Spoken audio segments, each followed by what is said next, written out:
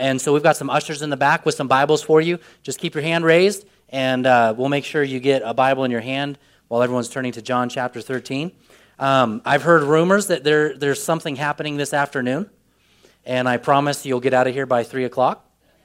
And the thing I mentioned in first service, I shared that,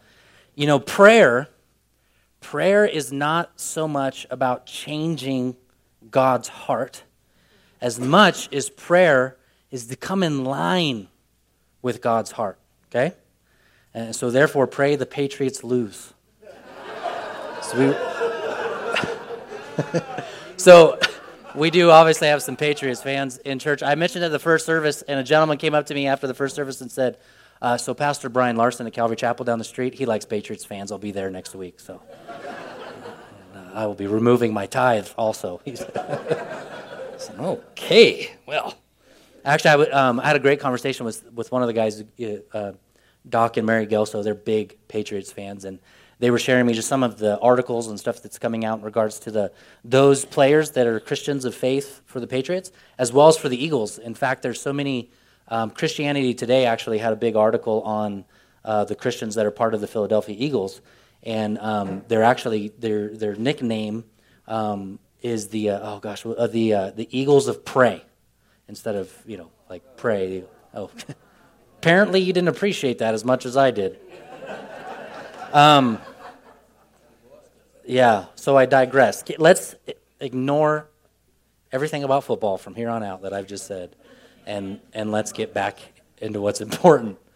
Go Eagles. So, if you guys are not familiar and you haven't been part of Sierra Bible Church and you're visiting, we have a tradition, and the tradition is to honor the reading of Scripture by standing. And so I want to invite you, if you're able to stand this morning, to please stand with me as we read from John chapter 13, and starting in verse 21.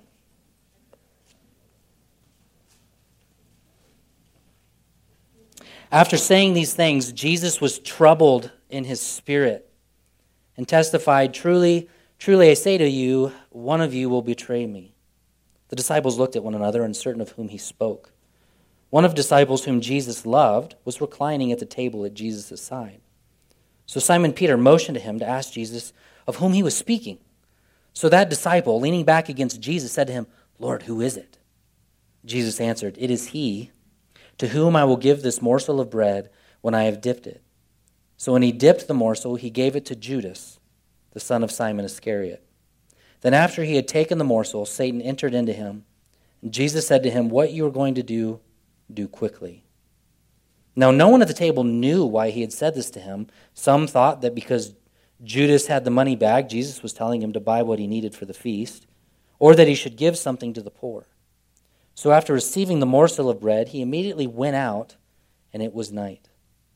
When he had gone out, Jesus said, "Now is the Son of Man glorified, and God is glorified in him. If God is glorified in him, God will also glorify him in himself, and glorify him at once. Little children, yet a little while I am with you. Where I am going, you cannot come. A new commandment I give to you, that you love one another just as I have loved you. You also are to love one another. By this all people will know that you are my disciples if you have a love for one another." Simon Peter said to him, "Lord, where are you going?" And Jesus answered him, "Where I am going, you cannot follow me now, but you will follow afterwards." Peter said to him, "Lord, why can I not follow you now? I will lay down my life for you." Jesus answered, "Will you lay down your life for me? Truly, truly I say to you, the rooster will not crow till you have denied me 3 times. Let not your hearts be troubled. Believe in God. Believe also in me." This is the word of the Lord. And everyone said? You may be seated. This morning's message is on betrayal and love. We've come to the place where Judas is now revealed as the one who will betray Jesus. The disciples were not totally aware of it at the time, as you've noticed, but you and I, we are. And so in the text, we see that Judas is the one who is going to turn Jesus over to the Pharisees to be murdered. And in this regard, we see now for the 3rd time in the Gospel of John this word troubled. The first time, Jesus was troubled at the unbelief when Lazarus passed away. That's the first time. The second time was in chapter 12 when Jesus finally says the hour has come. The time for him to die upon the cross, to be arrested, the hour has come, and it tells us again that Jesus was troubled. And here we see this bookmark in verse 21. Jesus is troubled in his spirit, but then in chapter 14, verse 1, it says, "Let not your hearts be troubled." That word troubled, in its definition, and we've defined this 2 other times in the past, means to have mental or emotional stress. As part of its definition, the words agitated, unrestful, disquieted, and unpeaceful are part of its definition. I think of, as I was reading this, it popped in my mind, this unrestful, disquieted, and unpeaceful as way of definition, and painting the picture of what Jesus was feeling and understanding that this man that he had loved for the last several years is going to turn him in to be murdered for the sins of the people.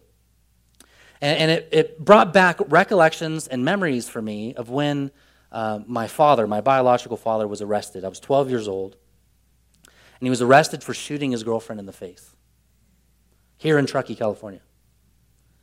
And he was sentenced to 10 years.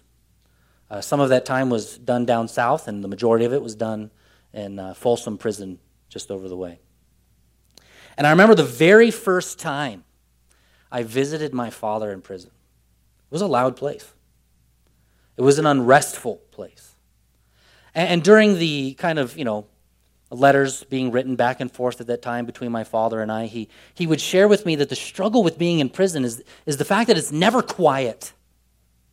There's no rest. And I remember when he was released.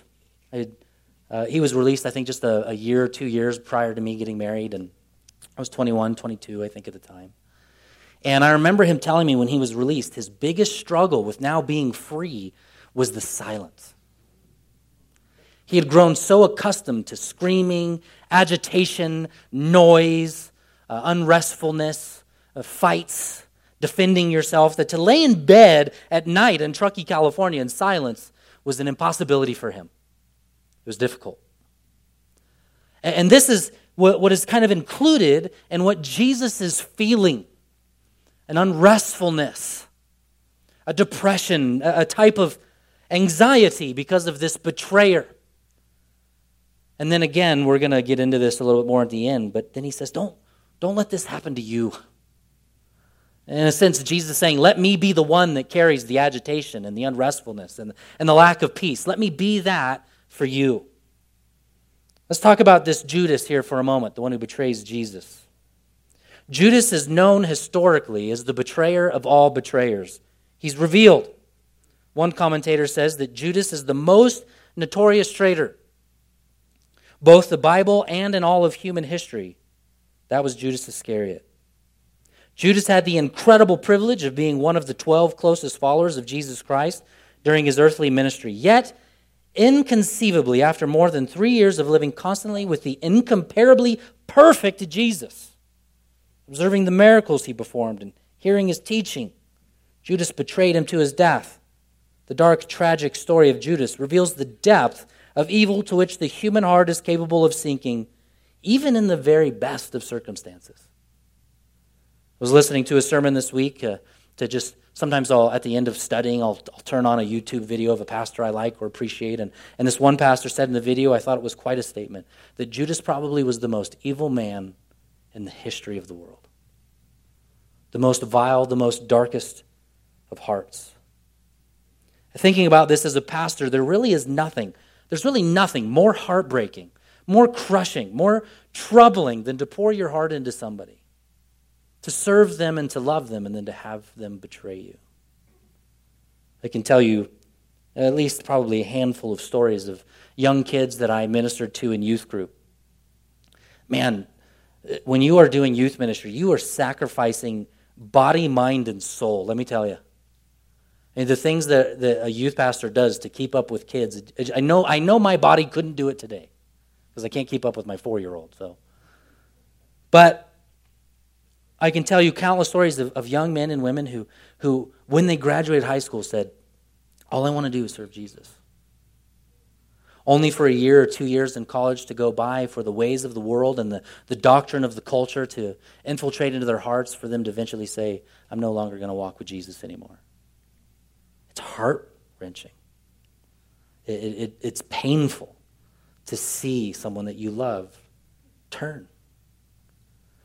And this is Judas. Judas was trusted. I think it's something we need to understand. Judas was part of the group. He was included. He was a guy you look at and say, yeah, Judas is one of our guys. You can see it in the text. They don't even fully know it's Judas. They're so like kind of weirded out by it. They're like, wait, well, who's he talking about? And then he says something to Judas, and Judas leaves. They still don't understand it's Judas. And we know Judas was trusted because Judas was in charge of what? The money. You don't put people in charge of money you don't trust, do you? No. True. I told Brad Franklin this morning, no worry here for you. You put people in charge of money that you trust. So the disciples didn't see reason to see that he was the great betrayer, the betrayer of all betrayers. In fact, we see in Scripture that Judas was seen so terribly that whenever his name appears in the New Testament of the apostles, it always appears last. He's always last in the list. And when Judas is mentioned by name, he's always identified as the traitor. It's never just Judas, it's Judas the traitor. In John chapter 13, verse 11, Jesus says of Judas that he's not clean. Later, the guilt of Judas. History tells us that Judas felt so guilty that once he betrayed Jesus and he realized what he had done, that Judas went back to the Pharisees, turned his money back in and said, I can't do this. And the Pharisees said, well, we can't just take this money, it's blood money. And so the Pharisees went out and they bought a field, potter's field. And later we're told, I think it's in my Acts, it says Acts, I think I have the text here wrong on front. Someone said I did, but it looks to be the same there to me. But after changing his mind, Judas, turning in the silver, went to that field and he hung himself. So filled with guilt and shame at what he had done, he hung himself. And Acts, the book of Acts tells us, and this is Scripture, but it describes the horror of what happened to Judas, that he fell headlong and his guts gushed out. We're told that Judas accompanied Jesus. He walked with Jesus. He knew Jesus, but he never gave Jesus his soul. Rather, Judas instead was interested in wealth, power, and prestige, and Jesus was the gateway to this.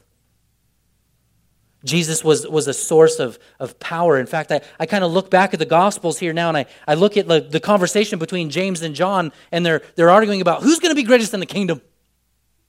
And yet Judas is in the back, kind of wringing his hands, thinking, it's going to be me. It's going to be me. Judas wasn't interested in a relationship with God. He wasn't interested in religion. He wanted wealth and power. In fact, earlier it tells us that he actually helped himself to some of the money in the money bag. And the last straw for Judas, I think, as he grew increasingly disenchanted with Jesus, was when Jesus, in the last chapter, bows down to his disciples' feet, washes their feet, and says, I've given you this example. The example to rule is to actually serve. To lead is to wash somebody else's feet. Imitate me in this. And then he starts speaking of dying for the people. To the point where they want to make him king, and Jesus pushes it away. And I think here Judas he's disenchanted. There's no way this man is going to lead me to power. This man's going to lead me to death. And so he goes and he betrays his master. There's a contrast in here, though. And it's that contrast of the rejection of Judas to the deep love that John has for Jesus, that Jesus has for John, and then this new commandment that's given to us to love one another. In fact, you can see it, first of all. Take a look at verse 23. One of his disciples, whom Jesus loved, was reclining at Jesus' side. I brought this picture for you. This is very similar to what this supper would have looked like, okay? I know it's a weird picture. I looked for some cool ones. It was super difficult. Google's not as thorough as you'd think it would be sometimes. And And so you see the U shape there, that's the table. When they ate, they literally laid down. We were talking like, we're going to fill ourselves, we're going to stuff ourselves. We don't have to worry about ever getting up. We just eat on one side, eat the food, and turn over and lay on the other side and just let the digestion occur. And you can see the host, which is where Jesus would have been there, right there in the middle, right in front of us. And on the other side was John. And then we see on this other side was Judas. The second honor was to John. The first honor was to Judas. This was an honor for Judas to sit where he was sitting. And then across the way, you can see there's Peter. And so you see this in front of you. You can see it play out in the text. Right? One of his disciples whom Jesus loved, that's John. He's reclining. He's listening to what Jesus is saying. And the guy all the way across from the table, that's Peter. Peter says, Simon Peter mentioned to John, ask Jesus, who's he talking about? Peter's leaning over. What did he say? So you can see this dynamic that's occurring here. And so you see this love. You see John is nestled into the bosom of Jesus. He's right there at the meal. He's got this firsthand encounter, which shows you the legitimacy of the text that's before us. This is a firsthand witness that you would believe in Jesus Christ being the Son of God, that you would be in relationship with him. He was right there, nestled in to the bosom of the Christ. And then Jesus says, the one that is going to betray me is the one that I will give this morsel to. The morsel was a piece of unleavened bread, which was dipped into a mixture of bitter herbs, vinegar, water, salt, crushed dates, figs, and raisins. To be given this morsel by the host was to be singled out for a special honor.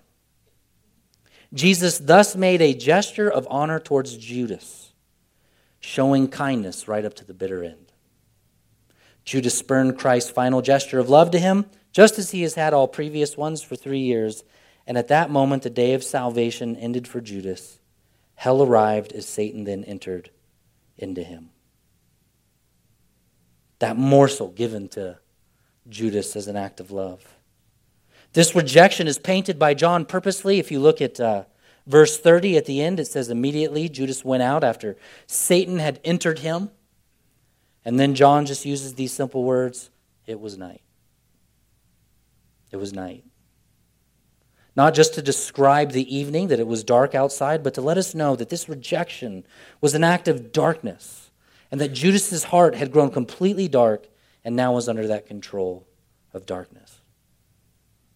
You see the contrast between the light of love and the darkness of Judas's rejection and this troubling spirit that Jesus feels. He's agitated. He's at unrest. He feels probably an anxiety in him. Have you ever sat down and tried to enjoy a good meal with friends, but something's looming and you just can't quite enjoy the meal because that thing is hanging over your head? And at this meal, Jesus introduces a new commandment. More contrast to the rejection that Judas is bringing. And that true commandment, that new commandment is what? Love one another. What's interesting about that, though, is if you know anything about the Old Testament, you know anything about God, it's not, love one another is not a new commandment. So why is this commandment new? Does anyone know? Class participation, as Brad Beers always loves to do at Sunday night. As he loved us. Jesus is now saying, you know you're supposed to love one another, but the new commandment is, here's the example. Right? When you think about this love for one another in the Bible, there's a few things here that I want to cover. One is, true love is always on the inside. You have to actually feel it, right? Jesus says things like, blessed are the pure in heart.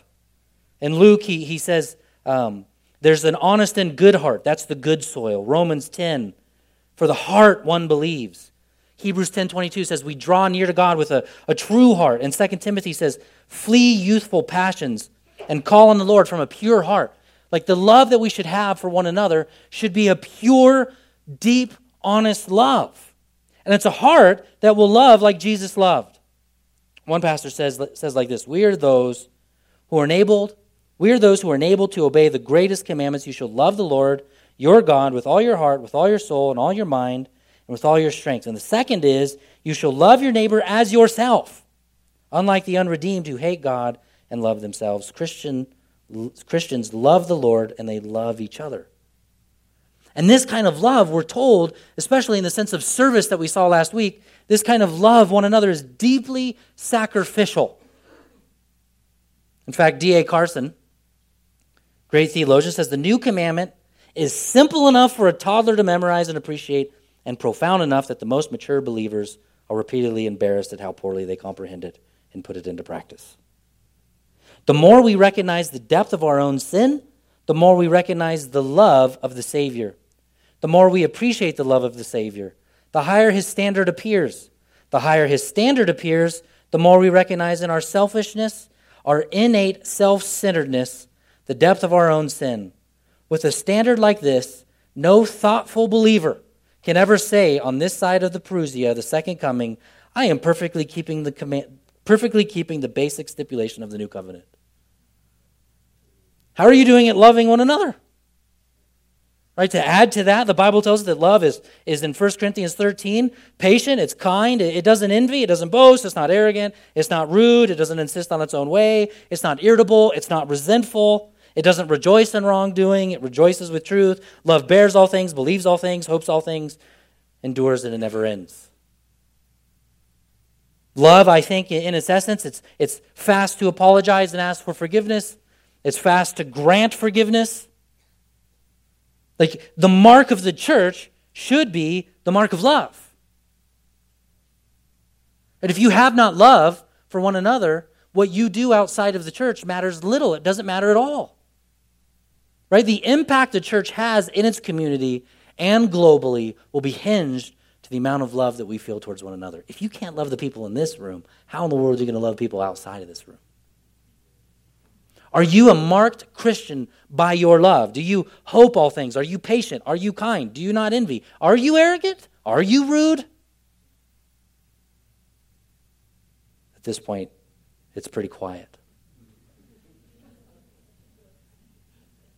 The idea of love in 1 Corinthians, do you believe all things? Do you hope all things? I remember early on in ministry being trained with these real sticky situations where someone accused someone else of something. And I remember, well, what do we do? What do we do about this? And I remember my pastor says, until you get all of the truth, until you know exactly what's happened, hope all things and believe all things. Think the best. Give people the benefit of the doubt. But there's a caveat to this love for one another that I find, especially after studying it this week, kind of scary. There's a part of this not only to the regard that am I failing, but then what Jesus adds to this idea of love and maybe the lack of love we have for each other, the heaviness of this, and that's in my last point here, in number 7, that was on the list there a minute ago. The mark of a true believer is love, and the world has been given the power to judge whether or not you actually have that love. Listen to how John MacArthur puts it, better than I could put it. The world will know that we belong to him by our love for one another. Listen carefully. These are important words for a guy like me. The church may be orthodox in its doctrine, vigorous in its proclamation of the truth, but that will not persuade unbelievers unless believers love each other. In fact, Jesus gave the world the right to judge whether or not someone is a Christian based on whether or not that person sincerely loves other Christians. Or as Francis Schaeffer writes, the church is to be a loving church in a dying culture. In the midst of the world, in the midst of our present dying culture, Jesus is giving a right to the world. Upon his authority, he gives the world the right to judge whether you and I are born-again Christians on the basis of our observable love toward all Christians. That is pretty frightening. Jesus turns to the world and says, I've got something to say to you. On the basis of my authority, I give you a right.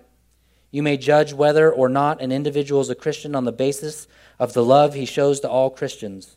In other words, if people come up to us and cast into our teeth the judgment that we are not Christians because we have not shown love toward other Christians, we must understand that they are only exercising a prerogative which Jesus gave them.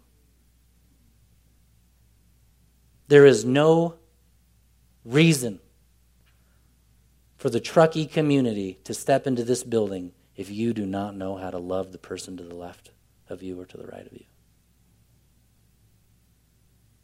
You know, there's something I've learned. Learned it from James Gordon a few years ago.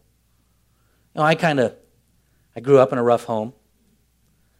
And whenever James, for those who don't know James, he's a missionary we support, and he's a great guy. And whenever I get off the phone with him, and this has been this way throughout our whole friendship, whenever I've seen him for a little while or we've chatted, he always says this. He always says, "I love you, man." I remember initially, a few years ago, when he'd say, I'd be like, okay.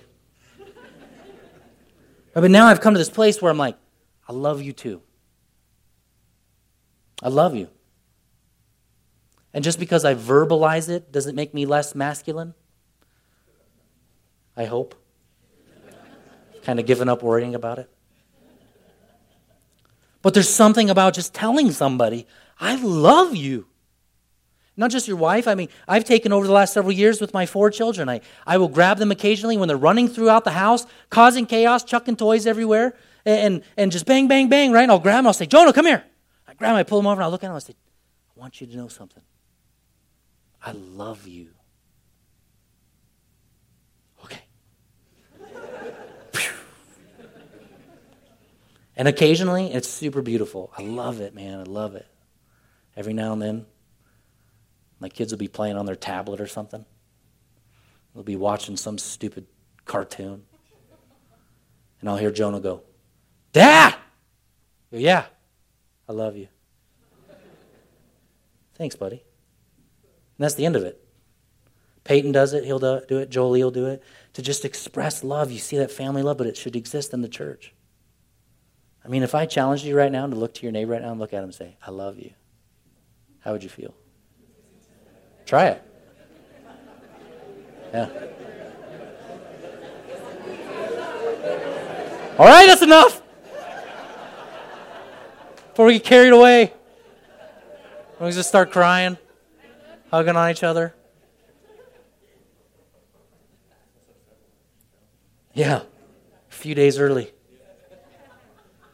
The reality is that Jesus is encouraging us in the darkest of moments. His soul's troubled. And he's given us a new commandment, a new example to love each other just as he has loved us. That's the encouragement.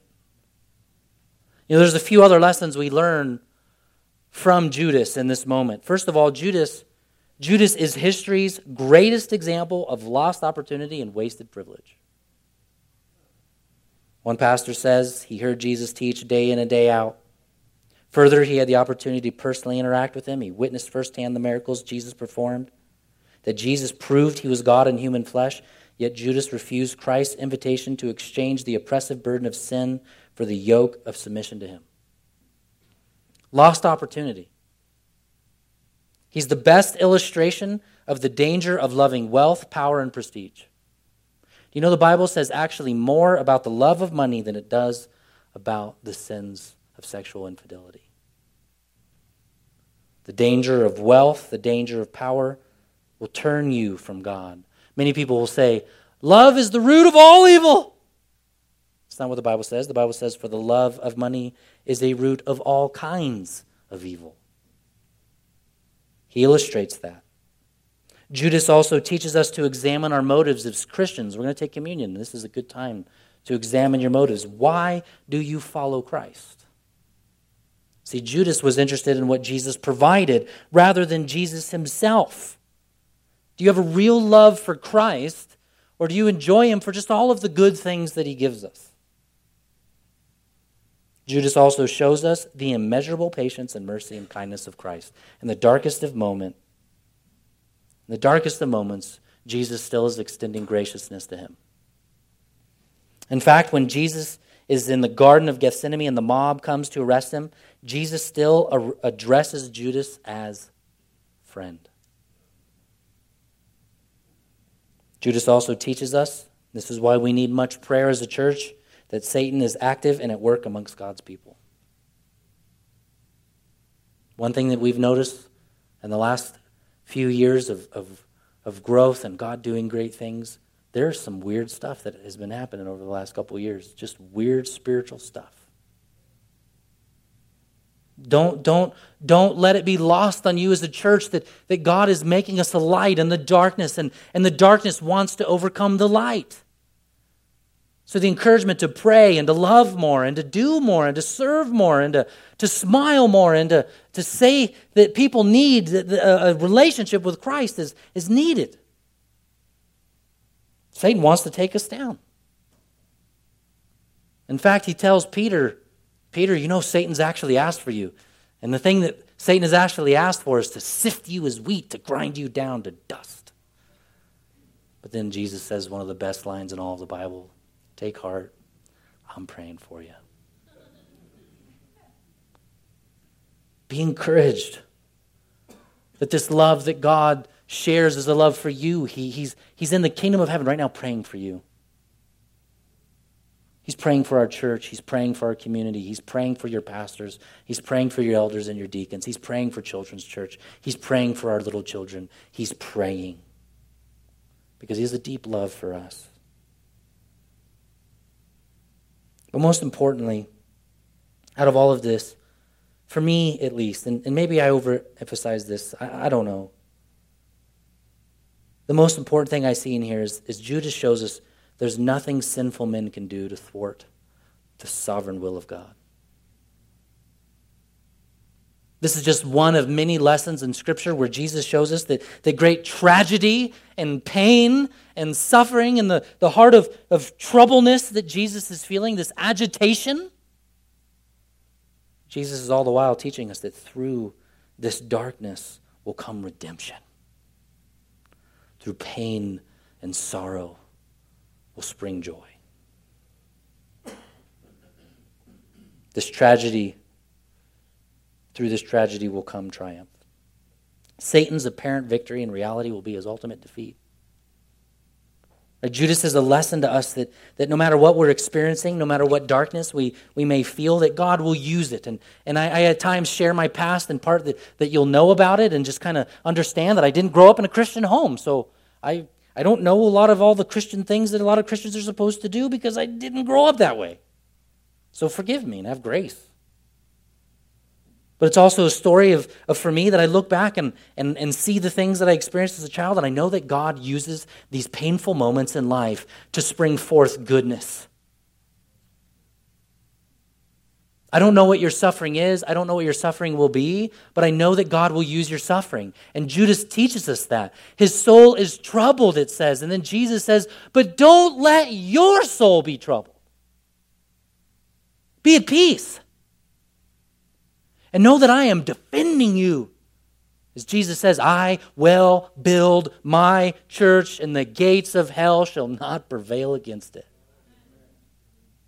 Thank you, God, that I don't have to play church because you're going to build church. You're going to make this people the people you want, and you're going to love us with a perfect love. And then we're going to imperfectly love each other, the best of our ability. And we're going to mess up, and we're going to forgive a lot because that's what love is. It's forgiving. It's gracious. How many times should I do that? 70 times 7. How often is your mercy new? Every morning.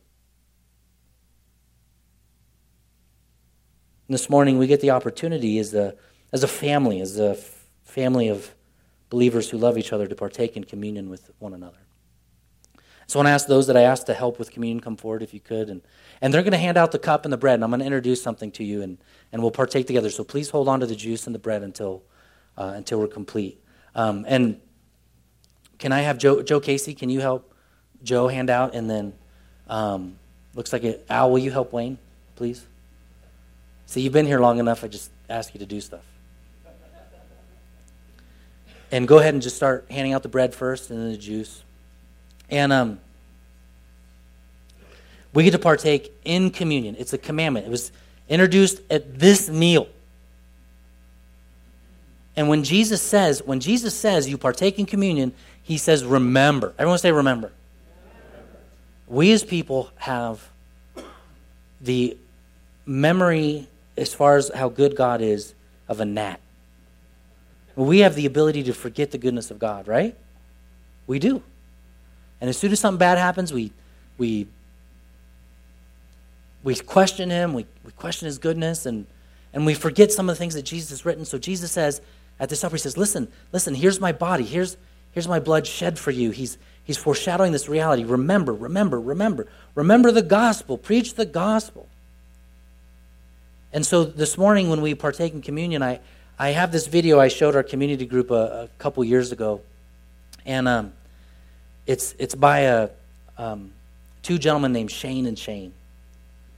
And for before we partake in communion, to get our hearts right, I want you to listen to this song and what's in it, and I want you to hear from the Lord in regards to how our soul can be troubled, but how God is in the troubled, the agitation, and the lack of peace, and sometimes the anxiety. And I want it to minister to you, and then when it's over, we'll partake as a family together, okay? So with that said, if you could go ahead and cue up the video.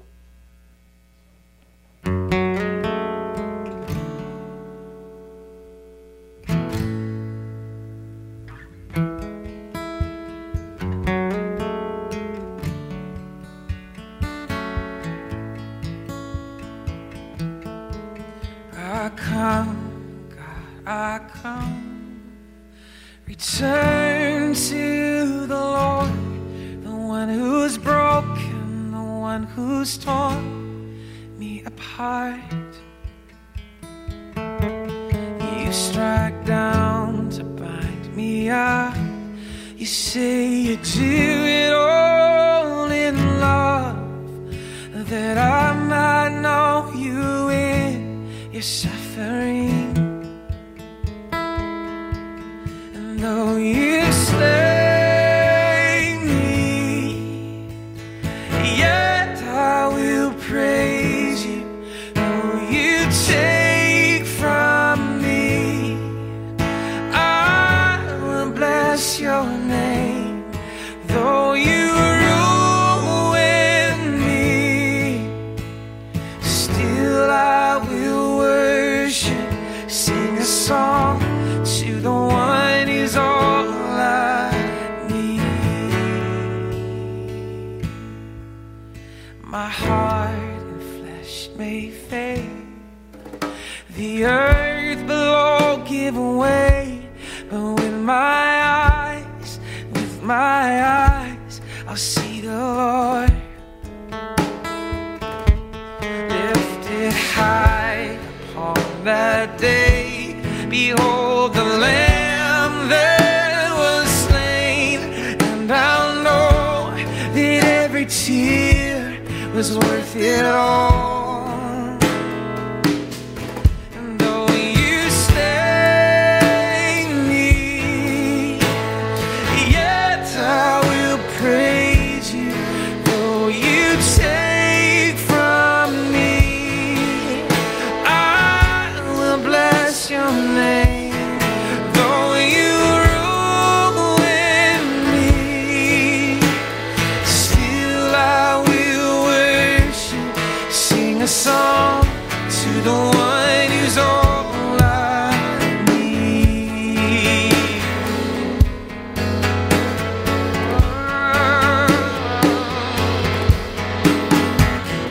Though tonight I'm crying out, let this cup pass from me now. You're still more than I need. You're enough for me. You're enough for me.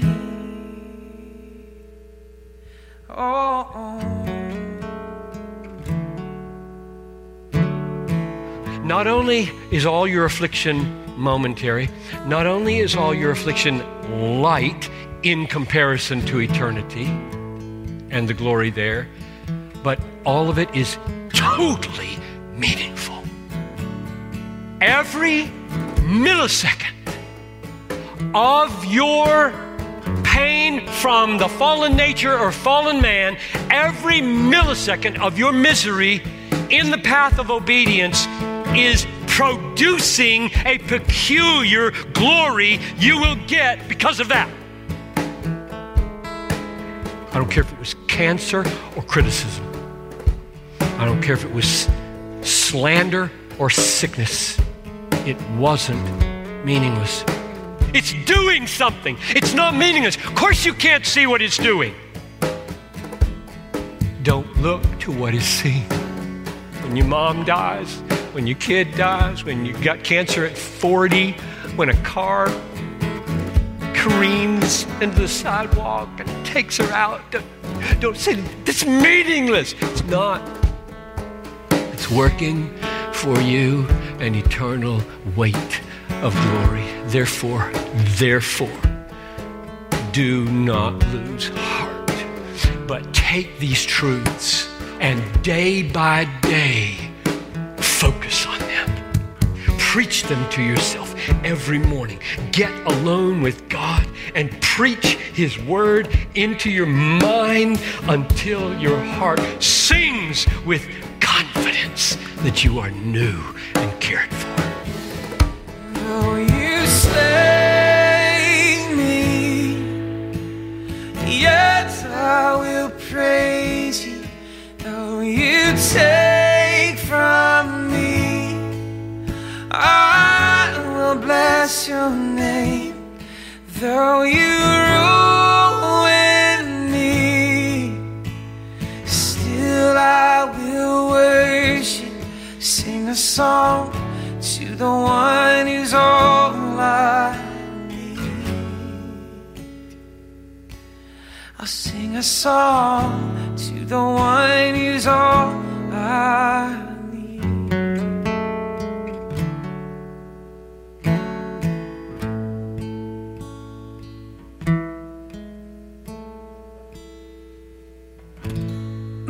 If you would please stand with me. Years ago, I think, I don't remember if Allie and I were in our first year of marriage, if we were dating, we got to, close to probably 15 years ago, we got to see Shane and Shane play in a small park, about 50 people. And Allie and I were actually just talking about them the other day. And a day and age where there are so many Christian bands that are pushing out songs for people to sing that are void of meaning in Scripture. Shane and Shane have been, I think, exemplary in singing songs that are Scripture. As you see here, they actually have an album that's it's just basically them singing through the Psalms. And, there's this hope in me as I myself sit as a family and listening to the song that we have this abandonment into the loving arms of God that is so beautiful that we abandon ourselves into loving each other. And that the world has changed because of it. Someone came up to me afterwards, they were asking me, said, I've never thought of the world having the ability to judge us. I've never thought of that. I said, yeah, it's kind of a heavy statement. And I shared with them, if you study early Rome, when Christianity was being birthed and when Christianity took over Rome, one of the things that the Romans didn't fully understand that swayed them to believe was these people really love each other. If you remember in the book of Acts, they were like at the point of, my stuff is your stuff. As long as we're together in this worship of God. And so Jesus institutes this supper for us, to do it often, and to do it in remembrance, that He wants to commune with us, to love us, and for us to love one another. You know why we love one another? Because you are the Imago Dei.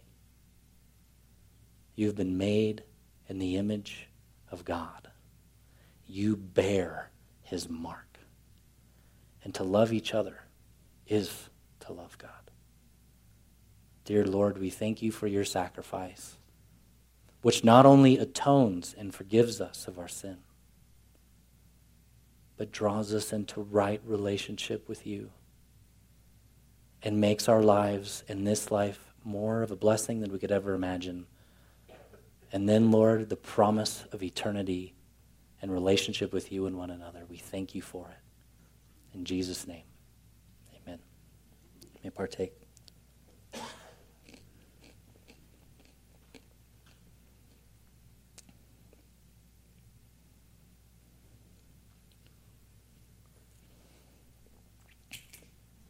His body broken for us. The word amen literally means let it be so. So in the name of Jesus we say amen. Have a great afternoon.